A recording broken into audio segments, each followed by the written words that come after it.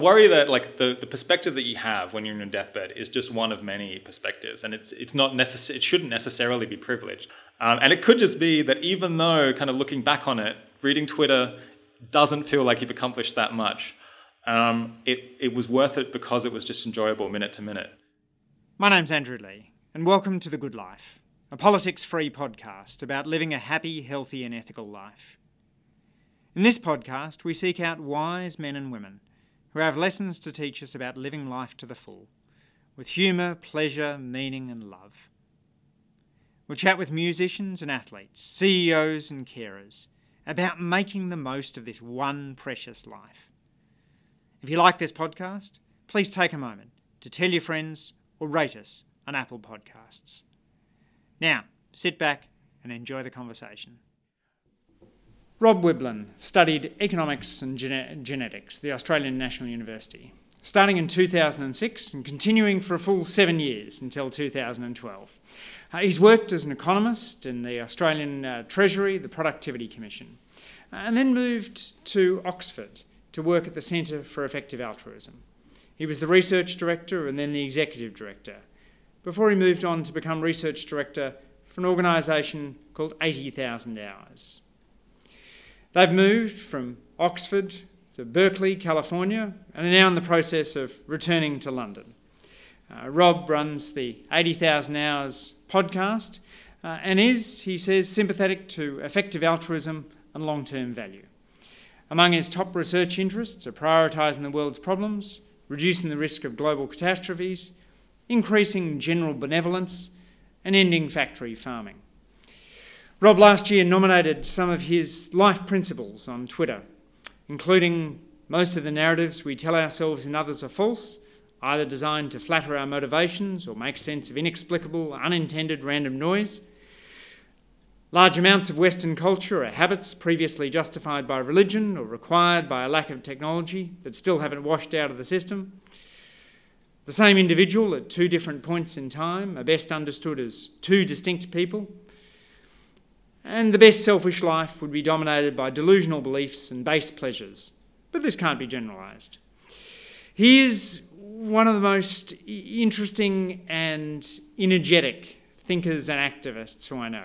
And it's a great pleasure to have him on the Good Life podcast today. Rob, thanks for joining us. Thanks so much. It sounds like it's going to be a really fun conversation if we're covering those topics. Absolutely. Rob, you work on issues that aren't just big picture, they're massive picture. What got you interested in that stuff, growing up in Adelaide as you did? Yeah, I actually don't have a great answer to this. I guess I was very interested in philosophy from a surprisingly young age. I guess around 10 or 11 and 12, I was like concerned with kind of moral philosophy and like how do we ground science? Or like how do we know that empiricism is a good way of knowing about the world? Just these like really fundamental concerns bothered me when I was very young. And I guess that got me into reading philosophy textbooks, and through that I encountered kind of Peter Singer and utilitarianism and other moral philosophies. And then I just kind of stuck with it, even though it kind of leads to unusual territory for a teenager to be thinking about potentially. And I guess I have tried to kind of act on that in my career rather than just go and do something really, really normal and accommodate myself to the economy. So I've ended up working, I guess, at a non-profit that's kind of also like a think tank, where we try to really grapple with these big picture philosophical and moral issues, and then figure out, well, if you wanted to do the most good that you could in the world. We'll get to that. Right, you're still in short pants at the moment. Sorry. I don't want to lose that. Yeah. Were your parents into philosophy? I mean, it's a bit abnormal for a 12-year-old to be reading Peter Singer. It is a little bit unusual. I think I found a book that talked about Peter Singer just in the high school library. My parents are very smart. They were like intellectual. We would like debate a lot around the kitchen table. I think they were quite puzzled by my interest in this though. They thought it was like, I came home and said I wanted to be vegetarian because I'd read these arguments from Peter Singer. So this is animal liberation? No, I think I'd read Writings on an Ethical Life or some compilation of essays where he talked about this, and there was some essay where it explained why factory farming is so cruel and how we shouldn't treat animals in the way that we do. And I came home, I think at 13 or 14, and said, I don't want to eat meat anymore. My parents were somewhat dismayed by this, although they came around relatively quickly. But no, I don't. Have you eaten meat since? I have eaten meat since then, but I've mostly been vegetarian since I was 14 or 13. Yeah, I guess I'm like someone who's I read arguments and then I tend to act on them. I think like a lot of people kind of encounter these kind of considerations, or they hear about the case of vegetarianism, and they're like, oh, that's interesting, maybe that's right, and then they carry on. So I'm more likely to be like, no, actually, like I need to grapple with this and take action on it. I think taking philosophy seriously is perhaps something that's like unusual about what I do. Yeah, so that's a really interesting point, right? So you're saying a lot of people kind of are able to compartmentalize it in their head. You need to act it out. I think that's right. I've actually gotten better probably at compartmentalizing over time, but unfortunately I've already been grabbed. I guess my life is already on a trajectory where I'm kind of trying to act out my fundamental values. But I don't really know where it came from. I guess I'm kind of a believer that to some extent our personalities are just shaped by genetics and biology, and it's possible that I just kind of got some genetic combination that causes me to be like very literalist about philosophy, perhaps, or really want to like act on, or be like unusually sincere in wanting to act on my beliefs. Perhaps even there's like evidence you get genetic inheritance on moral values. So perhaps I might just have inherited genes that cause me to be like very concerned about like the care moral foundation, and to like not care about so much about like other moral foundations. Talking about like Jonathan Haidt's like 5 or 6 moral foundations there. I love the way you're pushing this away from the notion that you might be deeply good towards the notion that you might just be lucky in the genetic lottery to have gotten some goodly genes. I think moral luck just means that there aren't really good and bad people, because we're all like, I don't believe in free will, so we're all just kind of automatons acting out like whatever inheritance we got, whether it's biological inheritance or kind of cultural inheritance. How can you not believe in free will at all, right? I mean, you surely at some stage you're kind of making choices. Well, I guess I believe in compatibilist free will. So it's true that if I was a different person who wanted to do a different thing, then in some situations you would be free to do that. But I can't control what I want. So in like the most fundamental sense, I'm not free to choose at all what I do, because I can't, because who I am and what I want is just determined by all of these things that occurred before I existed, in fact, or by random like quantum fluctuations of this and that. And so ultimately, I guess I don't really believe in moral responsibility for this reason, because it's not clear how, given that your actions are determined by things that are fully out of your control, how you could be morally culpable for them. Of course, we should still punish people to create good incentives, but this is kind of the utilitarian line on criminal justice. We should pretend that people are responsible for their actions because it's good to do so, because it helps, but not because it's actually true. Were you involved in altruistic activities at school? Did you sort of get involved in political campaigns, or were you involved in helping out in charities? Yeah, I started promoting vegetarianism a bunch among my friends. I started giving away like my pocket money to charity, although I didn't consider the option of going out and trying to make more money to give away.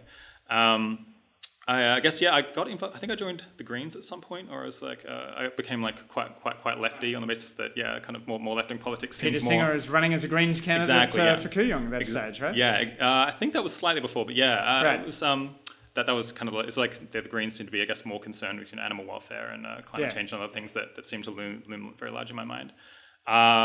Then interestingly, I kind of got very into like pro-market economics. And came to think that was perhaps like more conducive to well-being. But I continue to like really pursue these ideas and think about how do they cash out and what I actually ought to do. I had basically no one around me kind of agreed with my philosophy. So I think that did hold me back a bunch, because it was maybe hard to remain like fully committed to something when everyone around you thinks that you're a little bit strange. But eventually, I think on the internet, I connected with more people who shared my views, and then things sped up, I guess. Yeah, I remember hearing a podcast with David Brooks where he said that as part of his conception of living a good life, he'd come to accept that he was going to be an earnest person, and that earnestness gets a bad rap in a society that values humour. Did you, at some sense, make peace with being earnest? Well, I'm not sure that I am. I think I post a lot of satire on social media, and I think some people find it frustrating. I guess the social group that I'm part of is extremely into earnestness, and in fact, kind of my like sardonic like humor style grates people the wrong way. Okay. I suppose I'm like. I think people. So you're not earnest compared to the guys the folks you hang out with at the Centre for Effective Altruism, right? Yeah, 80,000 hours.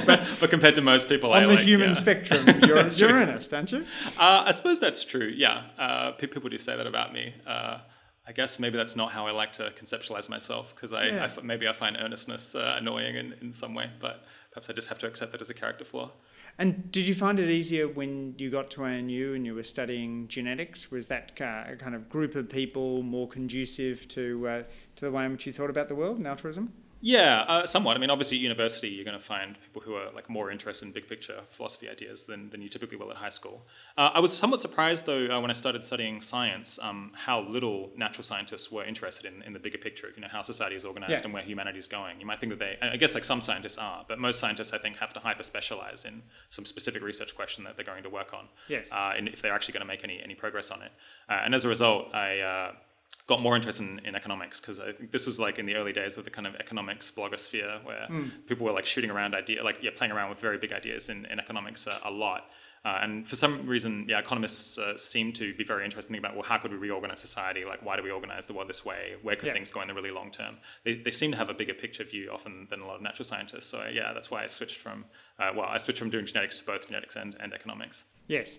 Did you think about staying as an economist for a while? I mean, you had that stint at Treasury and Productivity Commission. Did you think that was going to be a path you continued down, or did you always have an idea that you'd go into the world of non-profit? When I started working in public service, or when I was finishing my degree, the name effective altruism hadn't been coined yet, and there wasn't really this social movement or like set of organizations that exist today. So I really was I was somewhat at a loose end, not knowing exactly what I was going to do.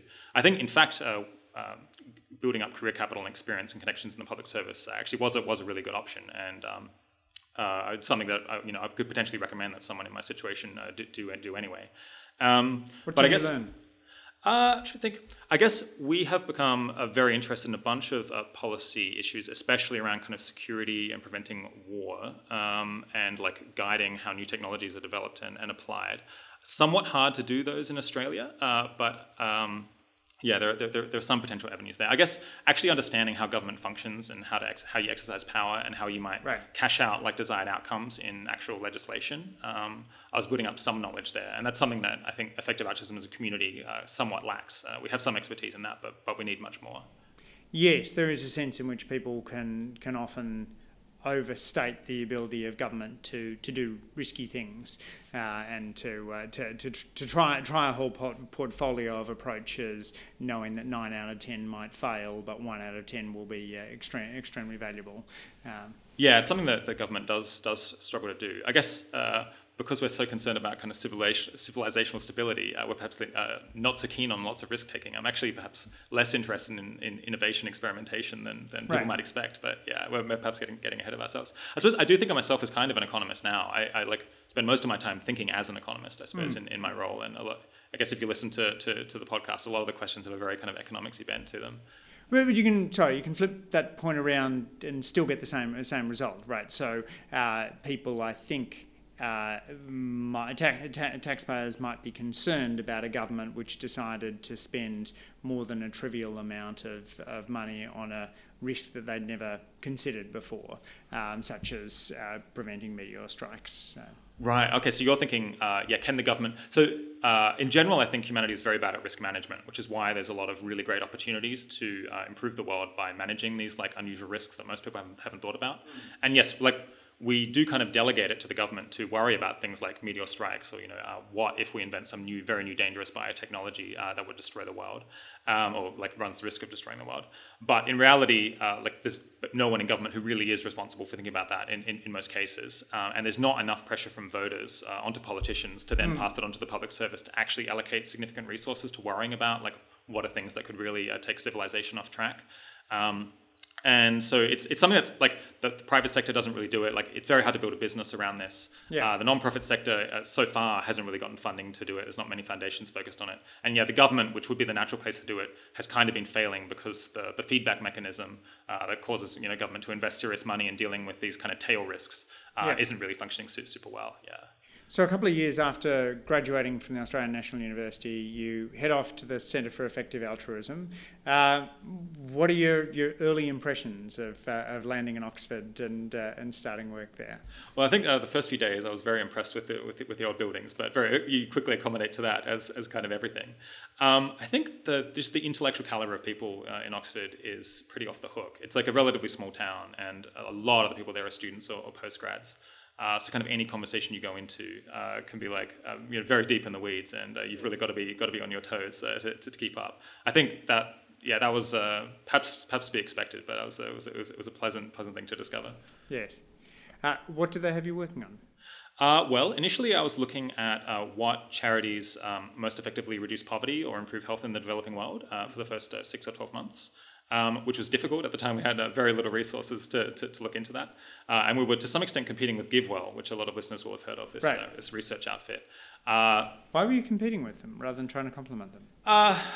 So I guess I just arrived there. In the end, we ended up basically closing down that project because we realized that we should just leave GiveWell to do it. There wasn't really room for two organizations to be looking at such similar questions.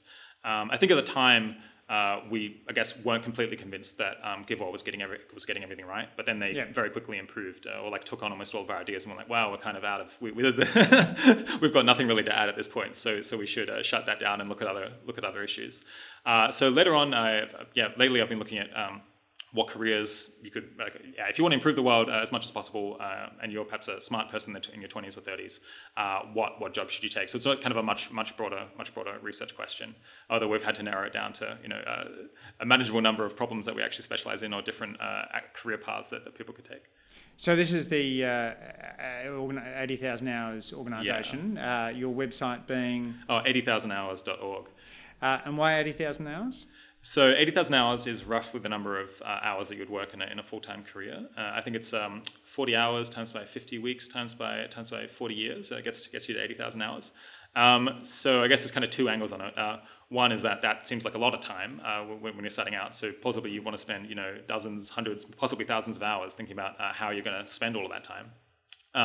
On the other hand, 80,000 hours is not that many hours relative to the scale of the problems in the entire world. So you're going to have to prioritize a lot and figure out, what little chunk of the world's problems are you going to bite off, where you think you personally can get the most traction and have the biggest impact. And where do people make the biggest mistakes? Oh, interesting. I think the biggest mistake that people make is they just end up working on a problem in the world that's somewhat chosen at random. It's just something that they learned about early on, that they heard about from other people that kind of grabbed their interest, and then they start working on it, and then they have some expertise, so they keep working on it. I think that is a bad idea for multiple reasons. One is that ideas or like problems that you're hearing about a lot are ideas that are less likely to be neglected than others, because if you're hearing about it, there's probably already people promoting it and advocating on behalf of that issue. So in fact, it might be a kind of crowded issue where a lot is already being done to solve that problem, and one extra person potentially can't add that much on the margin. I guess also just if you want to have the biggest impact in the world, you'd probably want to look at like all of the problems out there, think, rate them on a bunch of different criteria, and then choose to work on the one that scores best. And we kind of score problems in the world on 3 different criteria. Scale, which is like how many people does it affect and how much, and how long might it last. Attractability, which is like how easy does it seem to solve. And then this third criteria, neglectedness, which is like trying to figure out how much low-hanging fruit might be left given all of the work that other people are doing. And it's very unusual, I think, for people to systematically try to choose what problem they're going to solve with their career using that kind of process. And because so few people do that, resources are all misallocated across different problems, and you can get potentially 10 or 100 times as much impact by being really systematic and choosing in an intelligent way. So, if a young person comes to you and says, "What should I do?" You suggest that they go through this mapping exercise. Are there other sort of tips and tricks that you offer? I guess so. We have this career guide. We go through a lot of different aspects of how you try to have more impact in your career. I guess another thing is people often try to rush to have a lot of impact early on, potentially, rather than thinking long term and thinking, well, what can I do now to put myself in a good position to have impact in 5 years or 10 years or 15 years? So we have this concept of career capital, which is kind of the experience that you have, the connections that you have, the credentials, like your ability to prove that you know what you're doing, and also money in the bank that you can use to take risks in your career. I guess, undergraduate students, I think, very often look to immediately kind of accomplish something after they graduate, or even do something, while they're still studying. And sometimes people have the opportunity to do that, but for most people, realistically, they're going to have most of their social impact in their 30s or 40s or 50s, once they kind of have more influence and more power over things. I think taking a more long-term view in your career is also often good advice. And I guess this depends in part on sort of what kind of an impact you're going to make. I'm thinking of the David Gallinson work on creatives, where he talks about conceptualists and experimentalists, and the idea that the conceptualists have one big idea, that the sort of the hedgehogs in that Isaiah Berlin metaphor, who need sheer computing power, brain computing power, in order to make a contribution. So they're like James Joyce and Einstein, Picasso, and then you've got experimentalists, the sort of Dickens, Shakespeare, more of the current scientific innovators who need to work in teams and understand the world and contribute later. So there might still be a subset of people who really ought to just run like hell out of their undergraduate degree to make that contribution before their brains aren't quick enough to do it, right? Yeah, if you're doing pure maths or physics or potentially philosophy as well, then yeah, you probably want to do your best. You hope to do your best research in your 20s or 30s. Although I think like people's peak research output has been getting older and older because it's getting harder and harder to reach the frontier of knowledge. There's been a bunch of research on that. And I think writers and historians tend to do their best research in their 60s, which is interesting. Because if you want to last a long time, then, or at least like take a long time to reach your peak, then you want to go into one of those things where you just need to accumulate a lot of knowledge and experience. Right. Character-driven writers do their best work later. Plot-driven writers do their best work earlier. But also, I suppose, there's the question of your willingness to challenge existing norms. And I suppose one of the risks is that you... in that process of building up career capital, you buy into a set of norms around things. So I'm looking at one of your principles for life, Principle 5, the law, tradition and naturalness in themselves justify nothing. So you seem to be someone who is concerned about the extent to which we might buy into a set of norms around social change, which potentially are stultifying. Yeah, that is definitely a risk, and something that we worried a lot about, I think, 6 years ago. So I guess the concern might be, well, you go into a more traditional career in order to build experience, and then you get kind of corrupted by all of the people around you who are less socially concerned. More narrowed. More narrowed, or less open to big ideas and big changes. Yeah. I think that's definitely something that people should look out for. I've been somewhat surprised by how little that's happened, at least among the people I know who are trying to build up career capital to do something big later on. But there's a big selection bias there, that the people I know often are part of a broader social network. They're outside of work. They're talking to people all the time who are interested in effective altruism and making big social changes. So I think that is one thing that can make it sustainable. Is sure, maybe you're working in just a normal political party where perhaps people don't share all of your ideals, or at least not all of your ambitions. But I think if you have like a social group outside of work that is interested in the problems that ultimately you want to work on, then hopefully that can keep you on the straight and narrow. I think another thing that we think people should consider during the career is so once you've chosen once you've shortlisted problems that you might be interested in working on, you want to think maybe systematically about what approach are you going to take to actually solving it, because there's often a wider range than what people think about. So one would be become an academic or do research, work at a think tank, that kind of thing. Another would be to engage in advocacy, so you go into politics, talk on the media, write articles, become a journalist. Third is earning to give, which is an idea that people associate with 80,000 hours quite a lot, but is only one of kind of the four broad techniques that we think about. That's going out and making a lot of money and then funding other people to do these other things. Right. And then I guess the idea you might become a merchant banker rather than nurse, because you can do more good for the world by donating that money to allow an organisation to hire a bunch of nurses in a developing country, right? Exactly, yeah. And in some cases that absolutely makes sense. That is someone's comparative advantage if they're much better at making money than they are directly having impact or doing advocacy or doing research. I think maybe 1 in 4 people should be doing the earning to give role, trying to make money to support other people. And then the fourth we just call direct work, which is kind of everything else, just trying to solve the problem directly, not through doing research or advocacy or making money. You actually just are working away at the problem directly.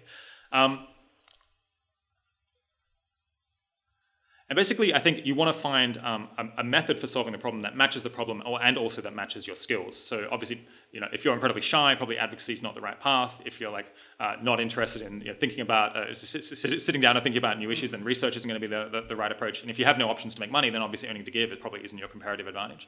So you want to think, both try to match up what is a problem, figure out like what is actually necessary to solve it, and then find one of those methods that kind of matches the skills that you actually have, something you could become really good at. And then if you can get all of those things lined up, then probably you're in a position to have a really big impact in the long term. Do you worry that that approach, Rob, dissuades people from being modest, gentle do-gooders in life, from setting up a corner store that employs 3 people, gives them worthwhile jobs, brings happiness to those who come in, someone who's then involved in their community, their local sporting groups, who isn't transformative, but who brings an awful lot of good to their communities and happiness to those around them? Are you in some sense setting the bar at a point where you're looking for breakthroughs, but you could be deterring people from just gentle incremental do-gooding? I guess I don't worry about that. I might not be surprised to hear that. A lot of the people we're trying to reach are like very privileged people. It's like people who've gone to great universities, very smart. They have a lot of career options in front of them. And I basically think people in that situation, just given the scale of and the severity of the problems in the world, should be thinking big. They should be thinking, I don't just want to help one person. I should be trying to help like as many people as I can in as big a way I can as is plausible. At least unless it's like a huge sacrifice to them, which typically it isn't if they choose intelligently. So I mean, I guess, is your concern that as the person who might open a corner store and join a sports team, they're going to be discouraged from doing that and instead do something evil? Or Well, what would be the negative consequence? They might embark on starting a new organisation which is aimed at ending poverty in Africa. That organisation may crash and burn, have all kinds of problems, and they miss in taking a moonshot to do something big. They miss the opportunity to do something modest and gentle, and also whether you feel as though you're devaluing the good we might do through our gentle personal relationships in favour of the seismic. Yeah. Okay, so there's a bunch of different points. I think one thing is, I actually heard Peter Singer make this point on his interview. It was true, I think, in the past that just being a good person to the people around you, raising a nice family, starting a business, like in hundreds of years ago, was among the best ways that you could take to improve the world. But we live in a world now that has like massive inequality, where some people have 100, 1,000, 10,000 times the income of some other people in some cases, and also just technology is advancing incredibly rapidly and allowing us to accomplish things that were impossible for any other generation. Which means that like this common sense morality that you should go to church, just be like a decent person to the people around you, don't break the rules, don't steal and don't kill. That's kind of what a good life is. Just I think isn't true anymore, because we just have so much more potential to influence how the future of humanity as a whole goes than anyone in the past did. So I think people should be more ambitious. They should be thinking bigger, at least if they're in a position to kind of deal with any of the big problems that we're concerned about. What does the world look like if we all do this? Well, I guess if the more and more people started taking this kind of advice, the more and more general it would gradually become. So we obviously don't want everyone in the world to kind of stop just contributing to the economy and producing food and building buildings and producing all of the supporting infrastructure that one needs to make a big difference. So our advice is kind of on the margin, like amongst our readers. If some of them, we think thousands of them each year might like take our advice. If they're going to, for them on the margin, what can they do that makes the biggest difference? But obviously the advice would have to change massively if, half of the world was reading our website and taking our advice. We'd have to like have a much broader range of problems that people are solving and a much broader range of techniques that would be suitable for more people. Yeah. What aspect of the job do you enjoy most? So I really enjoy hosting the podcast, just getting the chance to talk to really smart people. And so our interviews potentially go very long. The longest episode is a 4-hour interview with someone. Just getting to really explore someone's views in great depths and consider counter arguments and hear back from them and then go back and forth again and again. You have argued that every podcast episode should be at least 2 hours, right? Yeah, and, I think we did have this discussion at the outset. Yeah, unfortunately I didn't manage to persuade Andrew to interview me for the full 2 hours. But yeah, I think it's something that we haven't, until recently at least, there hasn't been a lot of this like really in-depth discussions with people. The media would have like much shorter interviews and abridge everything, and there just wasn't room to like really like get someone who's very smart and understand their view, get inside their head in great detail.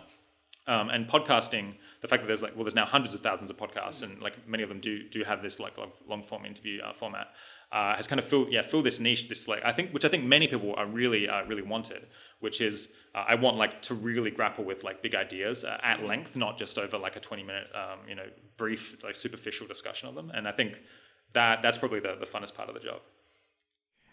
What are you going to miss about Berkeley when you move back to London? Oh, interesting. I mean, mostly the weather is the obvious thing. I think there's some truth to that. Perhaps also there's pretty big cultural differences, I think, between America and Britain. Perhaps it's easy to understate them because the language is the same. But I think like the American optimism, I think might miss that. Oh, just that's also especially the case in the Bay Area around San Francisco, Berkeley, Silicon Valley. People just really think that they can change the world in a big way. That's just part of that. That's in the water there. And I suspect that things are going to be a little bit more pessimistic and a little bit more realistic in London, especially with Brexit going on at the moment.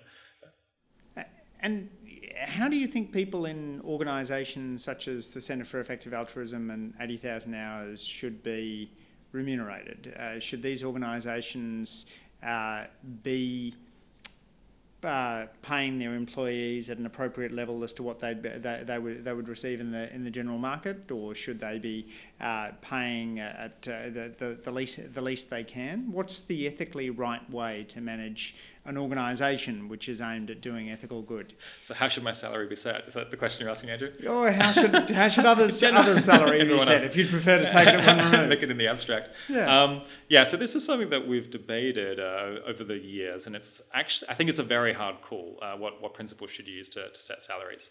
And a big factor is just going to be how much money is available. What's kind of the ratio of people who are qualified to do this work versus the amount of donations that people are trying to give to support it. Over time, that ratio has changed a lot. So there's a lot more money available now for each person who has experience in the area, which is like basically driven up wages, because in that kind of situation, you want to increase retention and increase your ability to hire people as much as possible, so that you don't end up like sitting on a bunch of money that you can't usefully spend. I think given that there is quite a lot of money available to support this, probably we want to go for something short of market wages, but like in that direction, and then allow people to donate back if they choose to support the organization. Excuse me.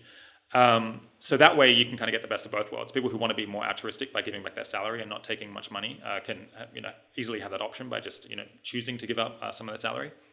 But people who would only come and work and do this kind of like very specialized work a lot of the time, if they can get paid something closer to a market wage, are able to do that. And I mean, a lot of people, they have families. They're potentially living in quite an expensive area.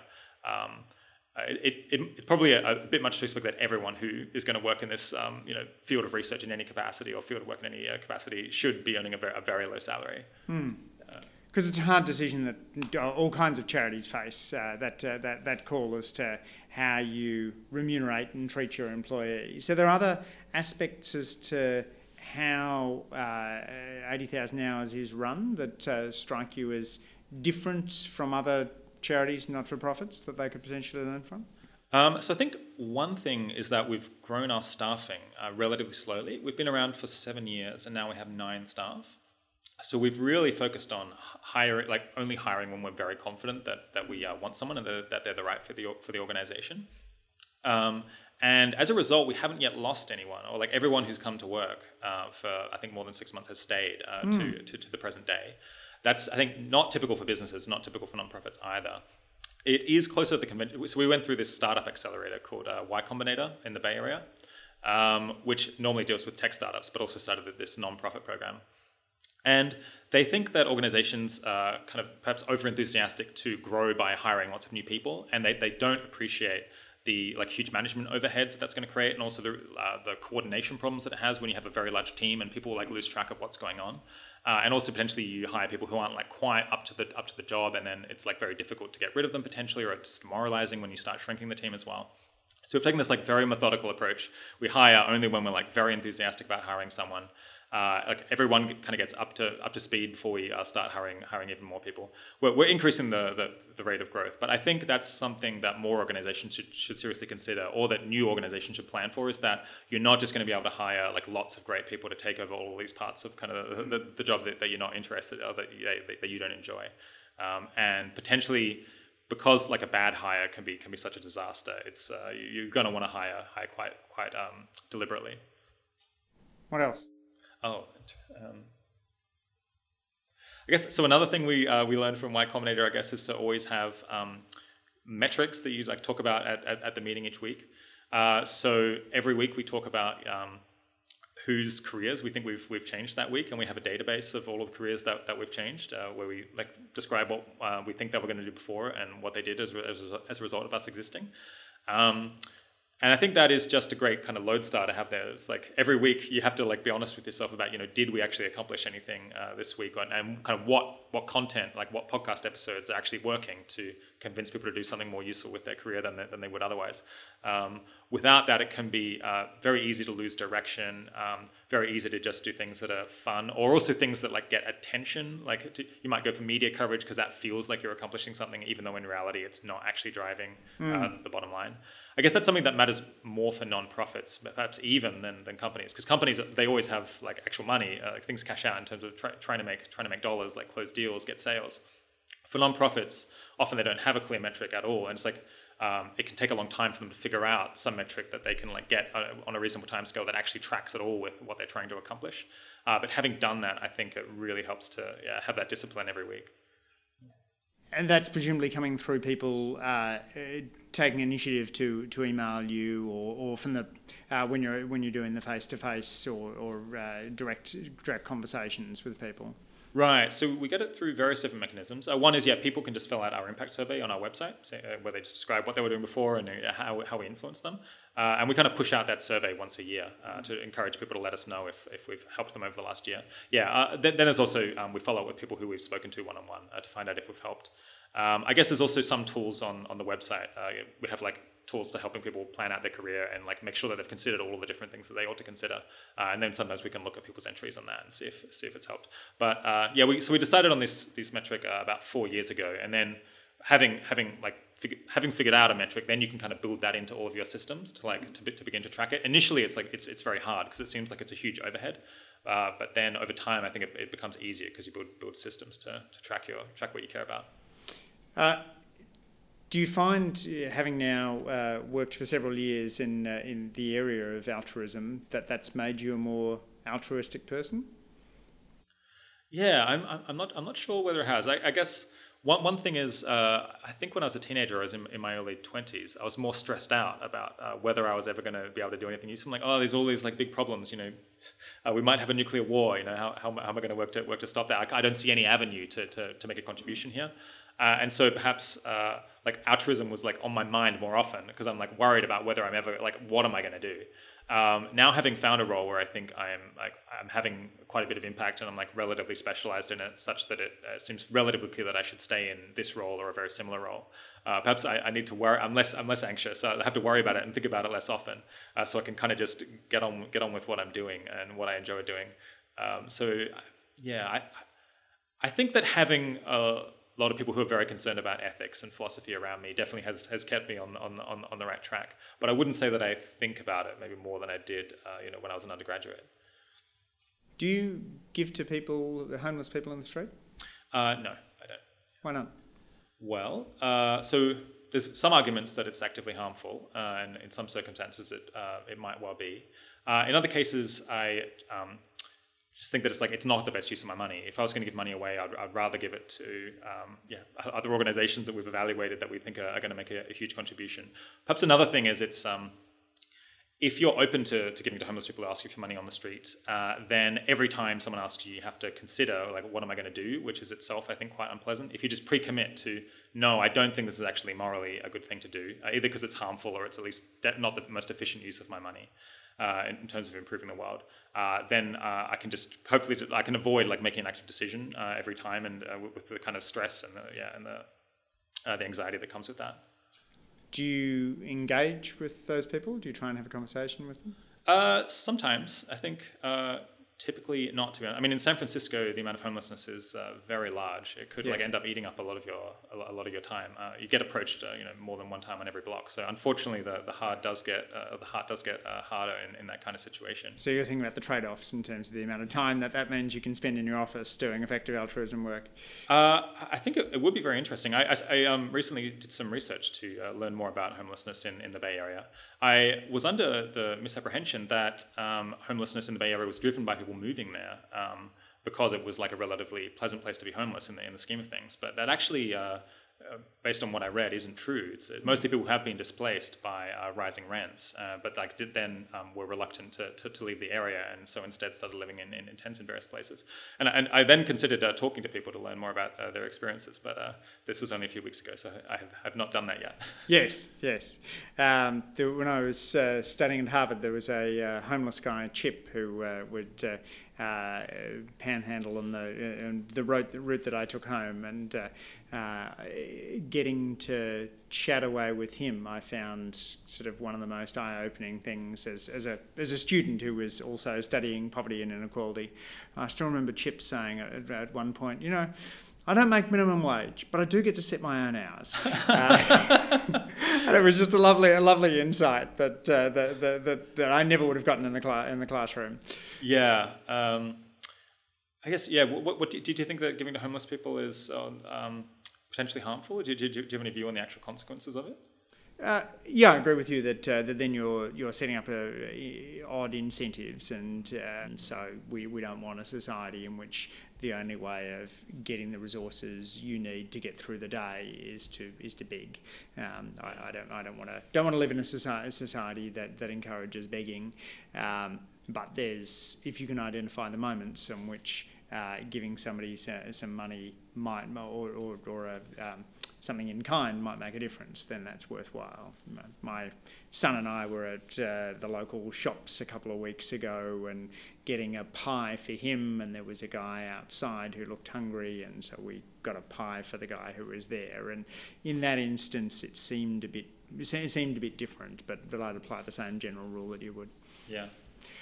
So going to some of your life principles, you have this lovely notion that most hard choices in life are a difficult balancing act between pros and cons, risks and reward. So as a result, most general pieces of advice we get in life, for example, we only regret the chances we don't take, can't help. So should we stop giving out general pieces of advice? Potentially, yeah. I just think it's often not super helpful. And often you find the kind of aphorisms on either side of a thing. So it'd be like,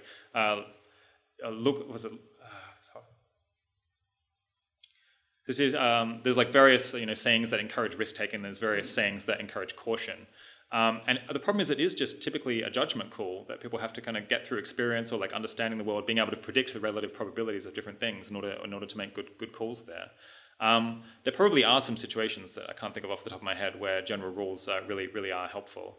Perhaps I was thinking with the hiring one, if it's not like a really strong yes, then it's a no, is probably a generally good rule, given that people I think are biased in favor of hiring. Right. But I think with many other things like risk taking or like should you stay in a relationship or should you leave, it's actually often just really hard to know, and you just can't give like a general piece of advice that's going to apply to all situations. It has to be a lot more subtle than that. It sounds like you're suggesting perhaps we should listen a little more and offer aphorisms a little less. Yeah, I think that's right. I mean, I guess I would encourage people to engage in kind of try to do accurate forecasting, perhaps. So if you think like, should I stay in this relationship or should I leave? Maybe like try to think, what is the probability that I'm going to like feel good about this relationship in a year? What's the chances that this like characteristic that this person has which bothers me is going to change? Yeah. And how much would it cause me to suffer if it doesn't change? Like try to just like think it through, think through the actual consequences of different courses of action as much as you can. You've also argued that the long-term future of humanity matters more than anything else, and by which you're talking about the moral value of our actions more than 100 years into the future. That's a hard notion to get your head around, to think about having an impact after you're dead. Yeah, I guess I don't find it hard to think about. Maybe it's just become very intuitive to me. But basically, if you, humanity could just continue existing for hundreds, thousands, possibly millions of years, or humanity or its successors.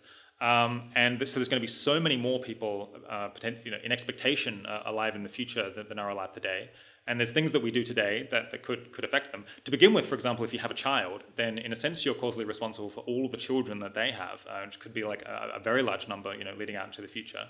And so, just given the stakes of the future of humanity, the potentially trillions of beings that there might be, it does seem quite natural to me that like the biggest impacts that we have, the biggest moral impacts we have, are going to be on them rather than the relatively small number of people who are alive today who we can affect.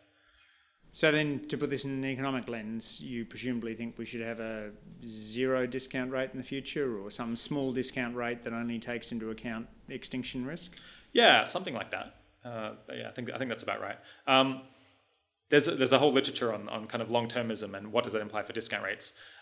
Discount rates can make sense when you're thinking about like relative prices, given that you can save money, earn interest, and then buy things for less in the future.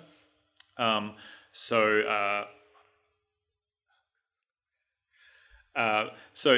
can be quite complicated when you're actually trying to organize a project to figure out exactly what discount rate you ought to use. Another factor is if you're trying to advocate about an important issue, then you can potentially build a lot of momentum by convincing one person today, and then they convince other people in the future. And so you can get this kind of like the sooner you can start convincing people, then the sooner the whole thing grows. It actually is like very hard to analyze. So you have to like build out spreadsheets and think about where do things like tail off potentially in hundreds of years' time.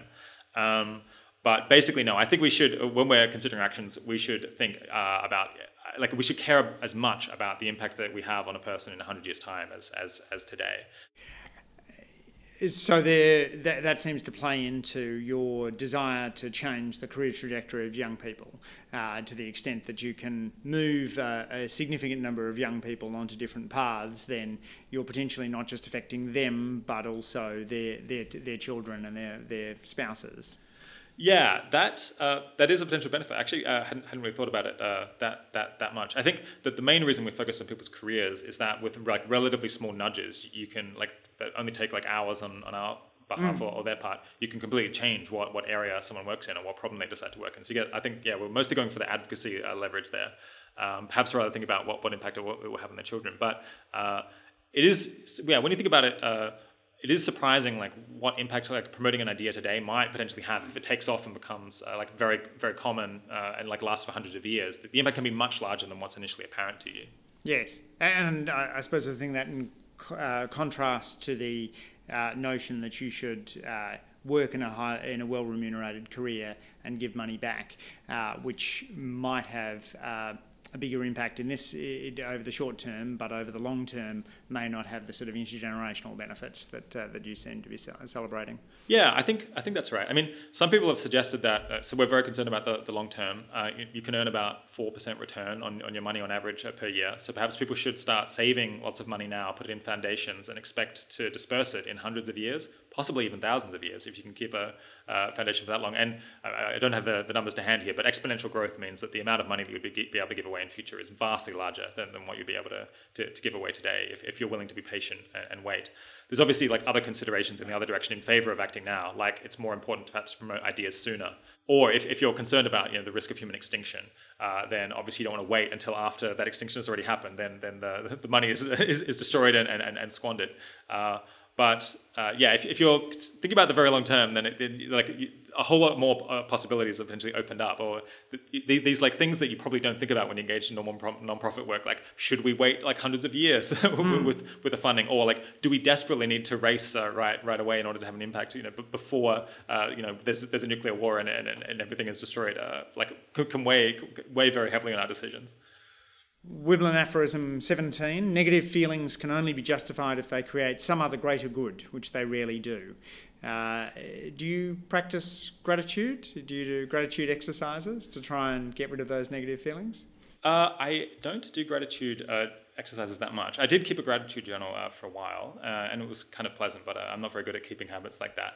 I think I'm not usually a very kind of angry person, or I don't often have a lot of like bad feelings. That I have to kind of control. So perhaps it's easy for me to say things like this. But I guess the case where I think of that is someone who's they feel really resentful that they've been treated badly, perhaps, and so they keep like ruminating about like something bad that's happened to them, some injustice that they think has occurred, even though that rumination isn't solving the problem or isn't helping them at all. People often, when they're in that situation, feel like it's kind of justified, it's right that they feel angry or that they feel bad or they feel depressed. And it might be that the best way to get over it is to just feel that way and acknowledge it and then move on. But sometimes I think it can be to recognize that what you're doing isn't, like, even if it's understandable, isn't actually helping, and it isn't actually helping the situation. So you should just stop feeling angry, like move on and think about something else, read something else. Right. Taylor Swift, haters gotta hate. Right, exactly. You've written a lovely blog post for the 80,000 Hours website, 80,000hours.org, where you talk about overcoming unpleasantness. And you've got a number of sort of quite interesting insights there, which you say are sort of drawn on notions of cognitive behavioural therapy. Things like working out whether or not the hurt is going to materially impact over a significant period of time, whether there's some upside you haven't noticed, whether it's funny or ironic in some way. Did the idea of doing this checklist for unfortunate events come from particular unfortunate events in your life? No, I don't think it did. I think it probably came from reading books. Perhaps also my mum, I think, encouraged me to think this way. So yeah, it's basically, I realized that I have this list in my head of questions that I go down and ask myself when annoying things happen to me. So just to all of us every day, there's irritations that happen. People who like slight you, or like things that go a bit wrong, people who are running late. The first one there is just like, is this actually going to harm me materially, like over any period of time? Almost always the answer is no. And if you can just like acknowledge that, well, this person is late, but actually this is going to waste at most 5 minutes of my time. So what does it really matter? It can really help to calm you down. I think, partly it's from my parents. I think also just realizing that I don't want to be unhappy about things and thinking, well, what questions can I ask myself that will calm myself down? And then just like gradually building up this database of like tools that I like pull on whenever I'm like trying to get over being irritated with something, so I can remain cheerful.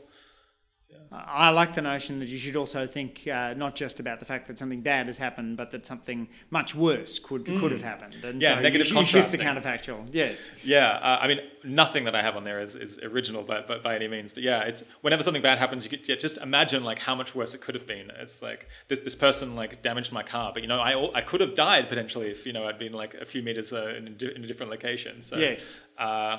I think it really does help. I think it really does make a big difference. Help you to remain calm in the face of frustrations. And I've also been interested. I'm not sure if this is in your list or whether it's in something else of yours that I was reading.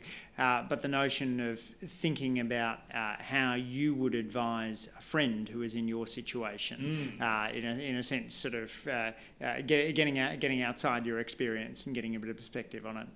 Yeah, that's in the list there. I mean, I guess it's a lot easier as a friend to be like, well, is being angry about this, helping you at all? I think also people can actually be like a lot. Another case where that's helpful is when you're beating yourself up about something. If you're like, oh, I like missed this deadline, or I did badly in this test. People can often be like absolutely brutal to themselves about their failings, incredibly anxious about things that are going to happen in a way that they would never be that cruel to one of their friends. With their friends are like, oh, well, you messed this up. Like, well, I better like next time we'll help to like debug whatever went wrong and make it better. And there's like no point. There's no point being like so cruel to yourself because you like didn't start something as early as you could have. We're all human. Like these are the things you would say to a friend.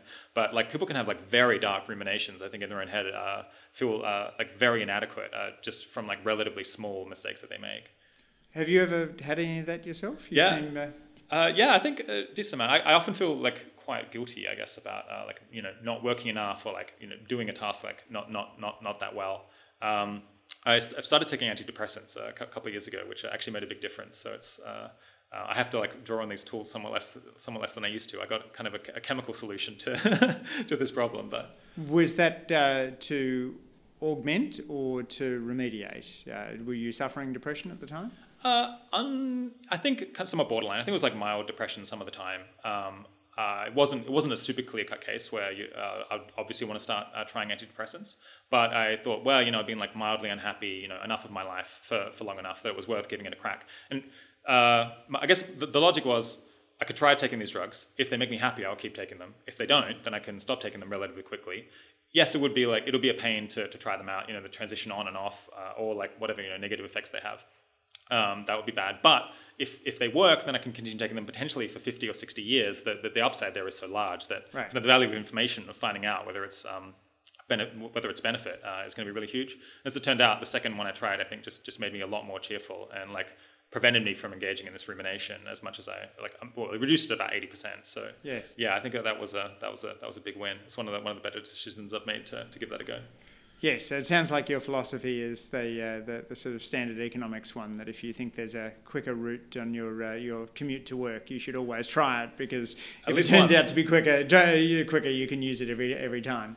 Yeah, so there's this concept people can Google as value of information. Sometimes if you just do the math on like, well, what's the probability that this will be good, and then what would be the benefit to be able to find that out, this usually encourages people to engage in much more experimentation than they would otherwise. There is... On the other hand, information often expires over time, or it degrades over time because it becomes less relevant. So it might be that, my situation would change, and so like maybe I wouldn't want to take these antidepressants later on anyway. So I'm not in expectation going to use them for 50 years, even if they work well.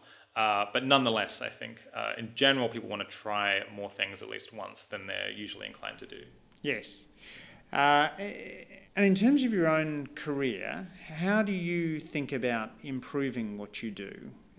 What are your sort of strategies for becoming better at 80,000 hours next year than you are this year? So with the podcast, I have an advisory group who I send out a feedback form for every episode, and then find out, did they find it useful in their own career? Did they think it would be useful for someone else? And did they find the episode entertaining? And then they have a free comment form where often they leave quite brutal feedback, potentially about mistakes I've made as a host. I think that has been quite helpful. So I read those quite obsessively, and I have a whole panel of metrics of how many new subscribers did we get from doing this versus that. What was the listing time on each different episode? So trying to follow the numbers can be useful. I guess as we grow, I'm going to end up doing more and more management, which is something that is kind of a lot of people I think end up not doing terribly well when they start managing a team. So with that, I'm just going to have to collect a lot of feedback from the people I'm managing on what I'm doing well and what I'm doing badly. I have managed people in the past, but I'm hoping to do a lot better job at that. Fortunately, I think I'm on good terms with the people I'm working with, so I think that they'll be fairly honest about the things I'm messing up. And do you see yourself staying in this space for the rest of your career? I think effective altruism as a whole, yes. I have 7 years experience now working in that area. It's I started working on it very soon after kind of the term was coined, and there was a lot of momentum behind the set of ideas. So it kind of probably is my comparative advantage in the scheme of things to continue working on it. But if some amazing opportunity outside of effective altruism came up to have an impact, then I would definitely be open to it. But if I were betting, I would guess that in 20 years' time I'm going to be doing something broadly in this area that. This is my comparative advantage, and I should find other people through my work to take the other positions that I would otherwise consider taking. How do you think effective altruism is going to change over the coming decades? So I think we had an initial period where there was a lot of growth in interest. That since we've deliberately leveled that off, engaged in less mass advocacy, and spent more time just trying to attract the exact readers and the exact kind of people who can actually act and take the kinds of careers that we think are most impactful.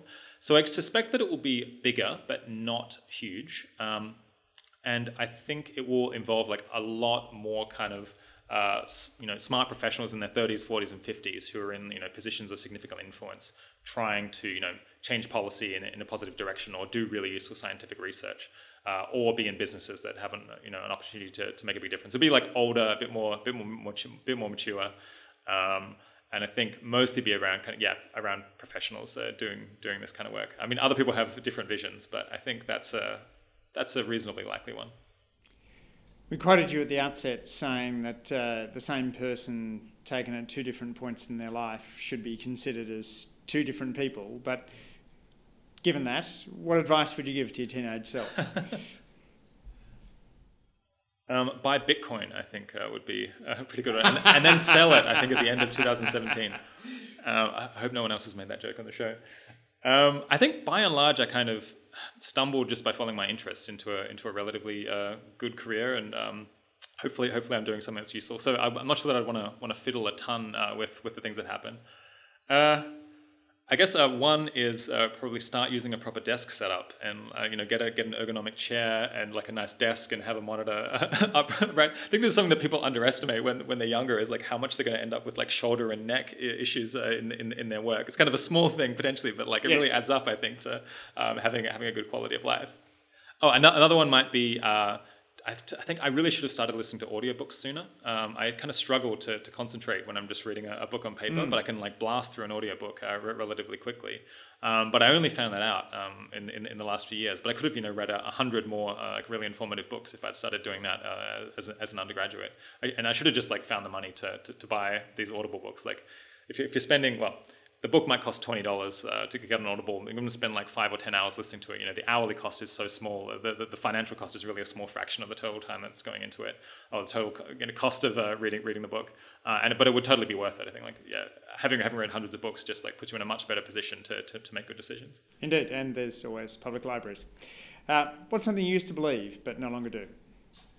I guess well, we haven't talked very much about artificial intelligence here, but I think the invention of artificial intelligence, or like a general artificial intelligence at a human level, and how it's applied and by who and to what ends, could end up being like a very significant driver of the future of human civilization. I guess I used to think that our odds of pulling off a safe transition to artificial intelligence making a lot of decisions in society, delegation of decision making from humans to AI, our chances of doing that well was low because there's just so many ways it could go wrong. I think over the last few years, there's been just like more really smart people who've thought about, from an engineering point of view, how do we align artificial intelligence with human interests? Like, what are the ways that can fail to happen? And things can go off the rails. And how do we just build in safeguards so that doesn't happen? Has gone up a lot. There's been a lot of papers written about that, and I'm now just optimistic, perhaps, that we'll put in we'll have the forethought, we'll do the work ahead of time before AI becomes like much smarter than it is today. And we'll actually manage that transition in a safe and peaceful way. I'm still concerned about how it could go badly, but I'm hopeful that it will go well. When are you most happy?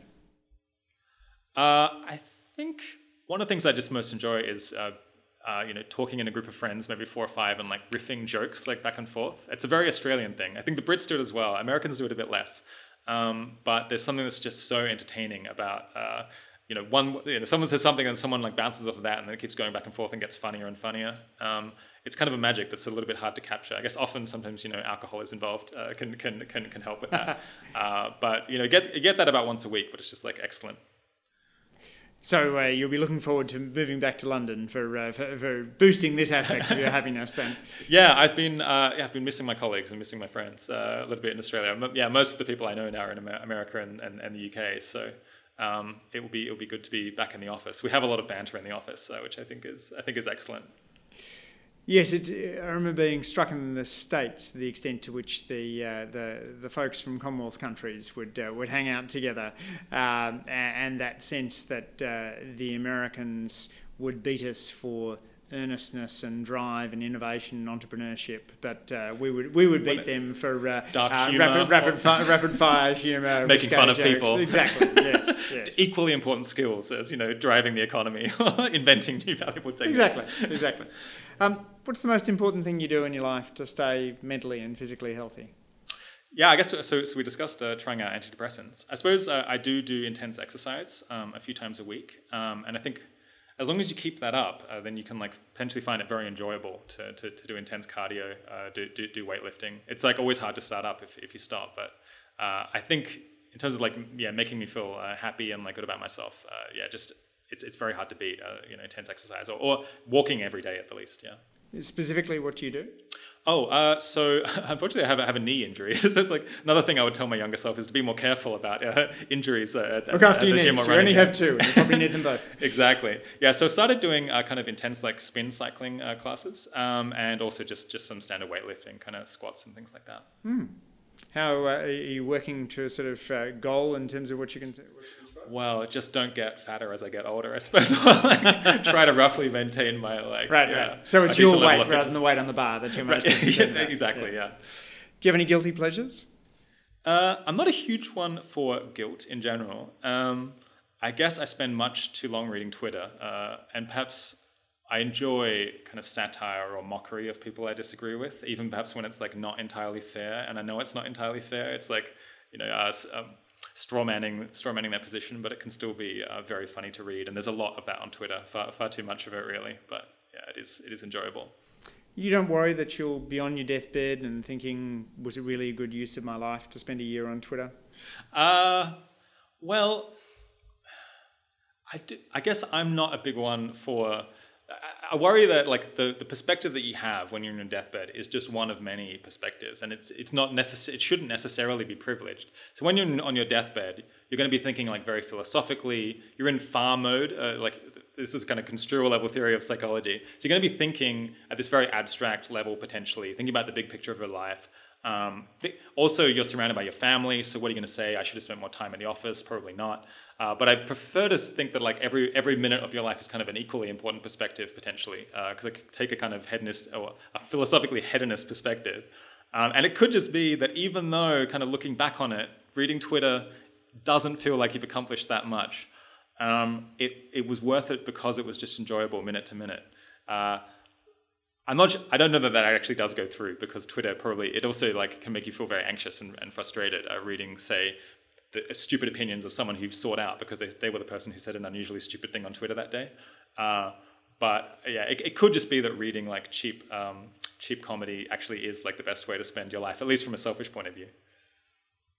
And finally, Rob, which person or which experience has most shaped your view of living an ethical life? So I guess the natural answer is probably Peter Singer, because I think it was like him who got me interested in utilitarianism and then effective altruism longer term. Perhaps like a less obvious one might be Jeremy Bentham. I think I've read very little of Bentham's original writing, but he's just like trenchant kind of classical utilitarianism, focusing on well-being. He was like a super pioneer of that. And he got so many things right so early on. So he was in the 18th century. He was like in favor of kind of gay marriage and gay rights, like sexual liberation, animal welfare, liberation of women, universal suffrage, universal education, concern about the welfare of foreigners, which at the time were like it was typically disregarded. He was like not only ahead of kind of the 18th century, he was like ahead of our time in many ways. Like a lot of the things that he says are kind of cutting edge potentially today, or we only got to in the last few decades. Well, I guess on animal welfare, we haven't. It's not clear that we're actually doing any better than we were in the 18th century. So I think, him leading the way, and then I guess going into John Stuart Mill and this broader philosophical tradition in England, probably has ended up having a huge influence on what I think in practice. Rob Wiblin, activist, altruist, thank you so much for taking the time to share your insights in the Good Life podcast today. It's been really fun. I guess if you enjoyed this, subscribe to the show, the 80,000 Hours podcast with Rob Wiblin. You can get a lot more of this if you're interested. Available on iTunes and wherever all good podcasts are found, right? Yeah, thanks so much for the plug. Thank you. Thanks for listening to this week's episode of The Good Life. We love getting feedback, so please leave us a rating or a comment on Apple Podcasts, formerly known as iTunes. Next week, I'll be back with another inspiring guest to discuss living a happier, healthier, and more ethical life.